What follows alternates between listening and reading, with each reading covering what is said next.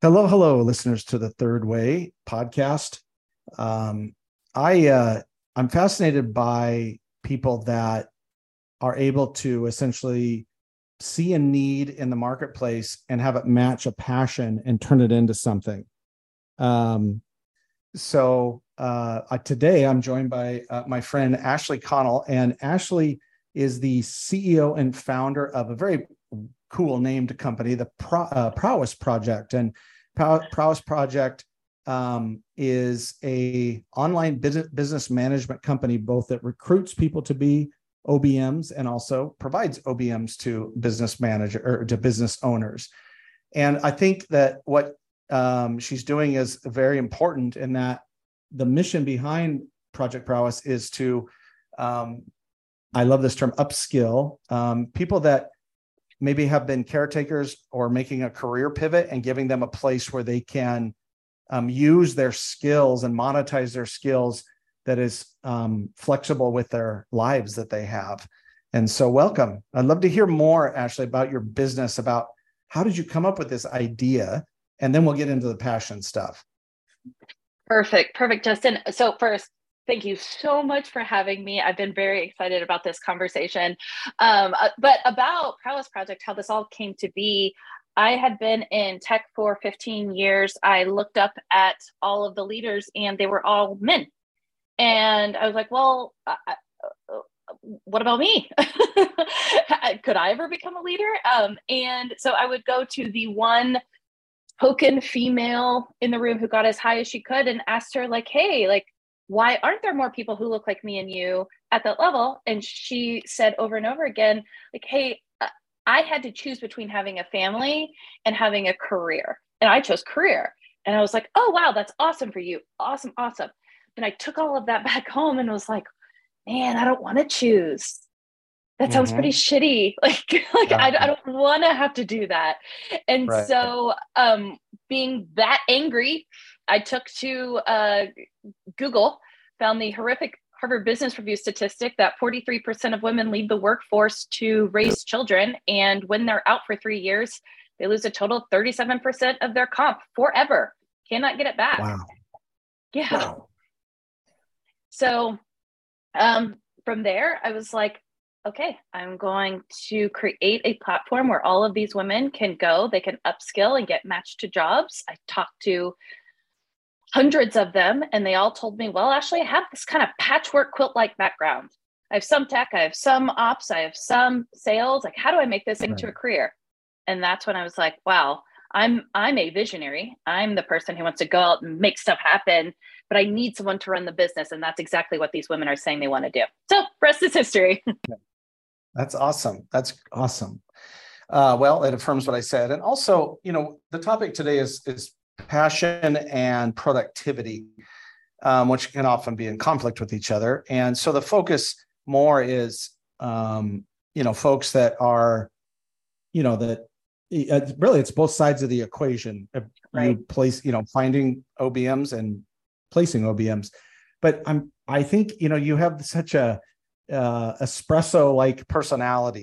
You're so energetic, and you believe so much in what you're doing. And I think there's something to learn from there, but also then just like in general, harmonizing passion and productivity. I'm reading a book by Mason Cleary that's the work habits of, I think, like 120 artists over time, like how they put their lives in order and how some people, how they write and it's funny, it's all over the map related to like whenever they feel like it and under the influence of whatever they are under the influence of, to like rigid discipline, like Stephen King is an example of that, a rigid discipline. And so anyway, that's kind of getting to know you and then reading that book kind of prompted this topic. So the first question around passion and productivity is, what is the relationship between those? How would you describe the yin and yang, or the push-pull of passion and productivity? So that's so interesting that you say that. And I'm even more excited about this conversation. I don't think you can have productivity without passion. I don't think that you can. And especially as an entrepreneur, I find it almost impossible to work on something so hard as an entrepreneur, to get told no so many times, to keep standing up and keep going without your why or your passion being in alignment with whatever you're doing, and therefore will keep you productive. We talk all the time at Prowess how there's lots of different minds, but in this example, two different minds. Like I was saying before, the visionary, the person with the big ideas, the dreamer, the relationship person, and the integrator, aka our online business managers, the people who love to take big problems, break them down, and make shit happen. And so, but what's fascinating is the integrators can't imagine having the brain and the passion that the visionaries have, and vice versa. And so it makes it all work. Yeah, that's interesting, because I've struggled as someone with ADHD, to harmonize those two things. It's interesting because I end up doing a lot of, because I find busy work sometimes to be a kind of a soothing device, like, the little small things. And we had, back when I was co-founder of Root and River, we had an amazing chief of staff who really was a kind of our OBM, Cat Weiss. And it was like the first time I realized, like, oh, taking stuff off of my plate actually frees me up to be more, productive in different ways, in organizing it more around my skills. And I think it's interesting because Charlie Gilkey writes about this in his book, which I can't remember the name of it. It's, I think, Start Happening or something like that. But you can look up Charlie Gilkey, and he basically applies like project management thinking to creative work. And it was like the first time I think I realized, was like, oh, there's an order to this. And so you end up with, like, it's a systemic issue. It's not enough. Passion's not enough. Long passion is important in particular, but it's not enough. You need structure. And to me, that's systems and people to run that system. And of course, there needs to be there's some level of economic access here. Not everyone can have someone take care of the stuff they don't want to do or they're not good at. But, if you're an entrepreneur and you find yourself, like, especially if you're creative as your primary thing, like, I yearn for the day when Massive have to hire a Project Prowess OBM, because I know now what the benefit of that is related to unlocking of more passion and more structure to my life. Now, I have learned that one of my main initiatives for this year was to learn to regulate my ADHD, to regulate dopamine, and now I have a little bit more of I'm a lot more disciplined than I used to be about certain things, but it always feels a little bit like, I hadn't thought about what you said, the passion and productivity, you kind of need them both. Because I think the productivity it's almost the yin and yang, the feminine and the masculine. The feminine is creative chaos, the masculine is order and structure. And I think understanding that you need both. I hadn't really even thought about that until you said it, that you need both. It's not that what is the relationship? It's that there has to be a relationship between those two things. Exactly. And I also think that we need to dive into what is our definition of productivity in this conversation. Because your definition to productivity could be, well, it's all based on your end goal. Because we're not productive just because, or that's running in circles, right? So what is your end goal? How are you going to get there? What skills and strengths and gifts do you have that are going to enable you to get there? Then that's truly how you are being productive, and you are handing the rest off to someone who loves those things that you don't, in order to reach that end goal. Yeah, that's a good point. Because I wouldn't say that structure and discipline and productivity are the same by any means. Yeah. But I'm saying, in order to be productive, you need structure of some sort. It's not just going to magically come out of you. No. You have to, And so you're right. You can have the best systems in the world, but if you don't do shit, and you don't delegate Bingo. shit, nothing gets done. And yeah. And if you don't care about it. And that's, yeah. And I think you go too far the other way, which is you're so process oriented and you're focused on productivity. This is like the 10X bros that are out there, like they're growth hackers, and I can't stand them because there's a whole other aspect to this about joy. And, this is why I'm a fan, even though he's sort of manic in his communication style, Gary Vee, because he seems to understand this balance of passion and productivity in the process. Or Mark Cuban is another one that talks about this. He talks about passion and process, but similar. Yeah. Well, so as we lean into this a little bit more, if we look at passion as energy, and productivity as a discipline or a skill, how do you then harmonize those things? Or what are some things, like people say, well, I don't know what my passion is, or I don't know how to harness my passion, or they go the other way, which is, oh, I'm so undisciplined, or I don't know how to, like I'm a procrastinator. And, they use a lot of these self-labelings to describe themselves. And I'm curious about, from your perspective of all your knowledge base, how you harmonize those two, the energy and the discipline, or the energy and the skill. Absolutely. So on both sides of the aisle, right, for the visionaries and the integrators, or the CEOs or entrepreneurs and the online business managers, we ask them what their passion is. And we go through this exercise where we define passion is where your innate talent meets your where your innate talent your given abilities. And so what that means is that this is something that you could do all day, every day, and time seems to just fly. Like you lose track, you even forget to eat, all of those things. Right. That is why passion is so important. And that's how you figure that out. So start by creating a list. And a lot of the times what I say is start your list, and then start a list of the things you hate doing. Right. What are the things that drain that passion, that you're looking at the clock being like, okay, when can I have another snack? And you'll start coming up with that list. And then I feel like your options there in order to get to the productivity is finding that partner, finding that team. And I don't necessarily even mean paid.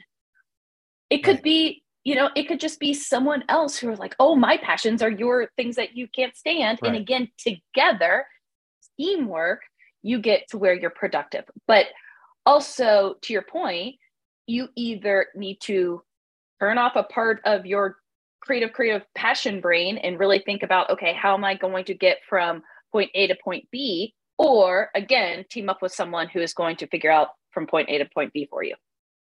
Right. Yeah. Interesting. Yeah. I love what you said about a list, because that's a good starting point. And I actually have, and I sometimes talk about this, is there's kind of two lists in general when you're kind of doing life planning or business planning, which is you have your bucket list and you have your fuck it list.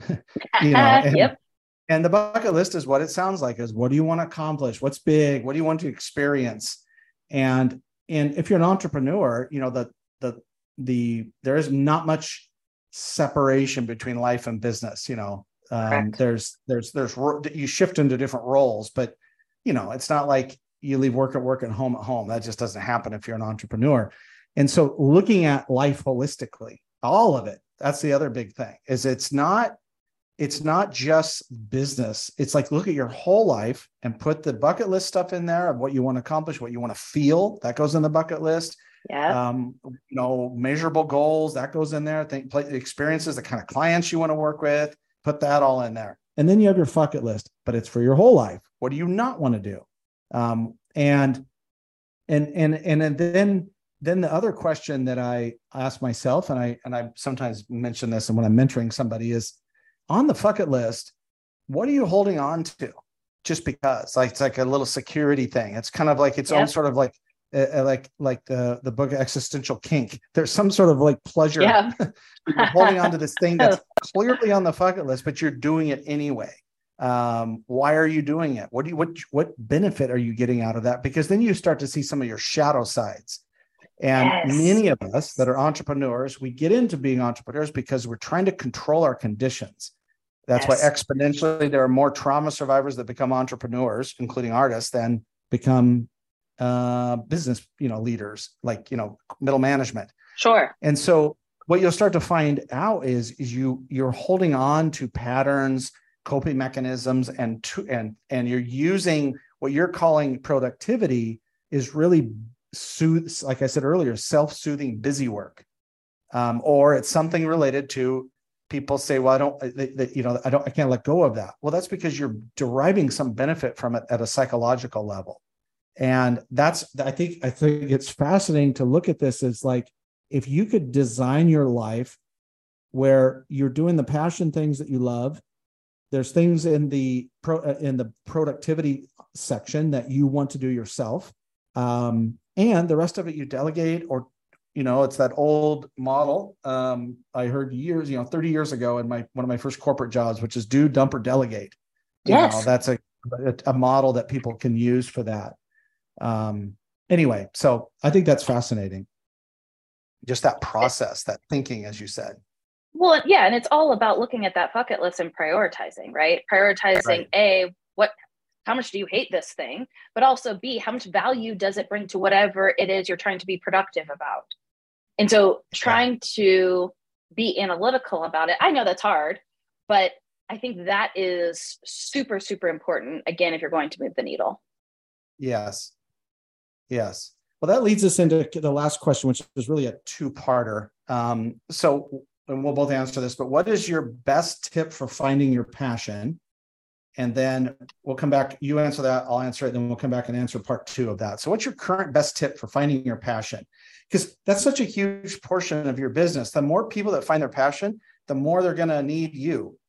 And so that's why I wanted to ask you that. It's like, if somebody's kind of lost their way, or they're in a job they don't like. And, there's a lot of, especially with the millennials, this sort of like, why am I doing this? Yeah. What's your best tip for finding your passion? So we do an exercise called dream casting. And we do this live with there's usually 50 to 100 women on the call together. And I give them permission to dream their greatest life, that they are loving every minute of their day. And I ask them to start sharing what some of that is. And what's beautiful about doing this collective as a group is they start feeding on each other.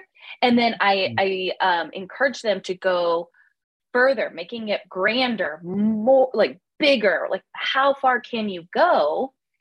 And you can just see this relief on their face. And then I start asking them, what do you see? What do you smell? What does your work look like? What does it not look like? All of these different things. And they just start writing it all down and just journaling about what this dream cast is or what it's not. And then from there, we take a moment and start analyzing what it is and what their dream really looks like. We talk a lot about Google Maps. And that is the map that is the trigger that we use to come back to your dreamcast. Because when you go into a Google map, you have to put in where your destination is, right? Right. Yeah. And then it gives you all of the different routes in order to get there. So that's how we really start thinking about our dream, and our passion is the tool to get to our dream. Because you have to love what you're doing in order to be in that dream state, which equals your passion. Does that make sense? Yeah, it does. Yeah. My tip for finding your passion is it's self-inquiry. And what I mean by that is carving out the space. Solo is highly recommended, to do a personal retreat. And if anyone listening to this is interested in a personal retreat agenda, I have a couple. I've done a personal retreat every year for 9 years. And it's not so much about find my passion. Sometimes it's to remind me of my passion, because it can get lost in the weeds. But if you do some self-inquiry, and it begins with like, what am I here to do? And one of the questions I like to ask is, self-inquiry questions that I prompt people with is, what would I regret not doing before I die? What would I regret not doing? Good. The second thing is more related to trauma. It is hard to have passion and have unintegrated, undealt with, unspoken of trauma.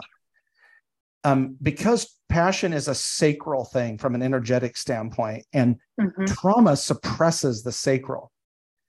It leads to what my partner Virginia calls self-colonization, where you become your own oppressor, essentially, because you think you're a piece of shit because of the trauma. And I think this plays out way more with people. So when I hear someone say, I don't know what my passion is, if I don't know them, I don't say this because it's very personal. But if I do know them, or maybe there's a gentle way to say it, it's like, well, where's your unintegrated trauma? And inevitably, and I have tattooed on my arm the saying here, which is, the mission is in the suffering. And inevitably, what you'll find is the thing that hurt you is going to contain within it the gift of what you're here to do. I was just about to ask you, how does it relate from like your suffering or the trauma fueling the passion? And that's, I think, what you were just describing. Yeah. And I don't think I'm not a psychotherapist, but I will say this, that I don't believe that what you feel is passion when you have unintegrated trauma. I think what you have is you're running from or to something. And you see this with, the angsty artist or the workaholic business owner, or you're just using it as a coping mechanism, essentially. It's not really passion. It's fuel, but it's not passion, because passion comes from the soul, and it's sacral. It's like when you feel attracted to someone, like sexually or physically attracted to someone. It's not like you have to gin it up. You have to fake it. Yeah. You have it. Anyway, so that would be my hack or tip for that particular thing. That goes to the second part of this question is, so what's a productivity hack you've recently learned? Something you've implemented or you saw someone else implement and you're doing this now? I don't know if this is what you had in mind, and you're going to be like, oh, here goes. I don't have anything in mind. It's an open-ended question. Okay. I have actively avoided meditation for years. I couldn't do it. I would get bored. I'd get antsy, all of those things. Yes. And I finally have this time where I rock my daughter to sleep each night, and it's my time just to be quiet and to visualize and to slow down. That probably sounds insane, but that is my biggest productivity hack. Yeah, I love that so much because there's that your answer to the productivity is meditation. Because I hear this all the time. I don't have time to meditate. I don't have time for that woo-woo bullshit. Okay, yeah. Fine. You keep doing what you're doing. That's fine by me, man. But it comes into mind two things: is you have to slow down to speed up. If you want velocity of productivity, you have to stop and be still. Even if you do it for 5 minutes a day, and it doesn't have to be guided or anything like that. It's just like, be with your thoughts. And what you do, and productivity is about choosing resources. It's resource allocation. Great point. If you're in constant react mode, you're not choosing shit. You're just reacting. No. That's not productivity. Exactly. And so meditation puts you back into the choosing seat and the witnessing seat. And it puts you back in touch with intuition, which is its own kind of data. So I love that. It also reminds me of I think it's the Dalai Lama quote. I think it's Dalai Lama, which is, maybe it was Buddha, but everyone should spend 30 minutes a day in nature, unless you're busy, and then you should spend an hour. That's a productivity hack. Yes. Yes, exactly. And what was interesting, and I wish I would have known this earlier, in my quote unquote meditation, what I am focusing on is a feeling. I'm not focusing on slowing down. I'm not focusing on clouds or counting or whatever thoughts. I'm not even thinking. I deeply feel a happy feeling. And that's my meditation. And it slows me down, keeps me centered. Yeah. Yeah. There is something that's Tonglen, the Tonglen meditation. That's what it's called. And it's breathe in sorrow and suffering, and breathe out compassion. There we go. And you usually think about a person, or that maybe is going through pain or something. And anything that gets you centered in your heart is going to make you more productive, because it just clears the noise. Yes. My recent productivity hack is a little different kind of time blocking. And so this is mostly related to creative output. So I have two kinds of creative output. I have this podcast, I have my essays, poems that I write, that side of things. And then I have creative output for, client deliverables. They there's output that's required when someone hires me to help them with something. And so what I've learned to do is, especially with creative output, is I don't try to do it all at once. And so, for example, with essay writing now, usually on Sundays, and Virginia and I do solo time on pretty much every Saturday and Sunday morning. She stays at the house, I go out for 2 or 3 hours, and we just are by ourselves. And I use that time on Sunday to kind of map out what's interesting to me. And what I've done is I've separated what's interesting from what I'm actually going to write about. And I play with it. And I have a journal, and I just start to write down key points. I draw lots of arrows and diagrams. It looks like, probably the psychotic babblings of a madman, but it's helping me be like, oh, this one's interesting to me. And sometimes then I slot it. So I wrote the most recent essay last week was on power dynamics. I wrote the outline of that at one of those Sunday solo days like 3 weeks ago, but I didn't feel like it was the right time to put it out yet. And then I get into the productivity side, which is, all right, here's a block of time. I'm going to sit and write my essay. And what I also will do, and a lot of people say not to do this, there's this whole eat the frog model, which is you do the hard thing first.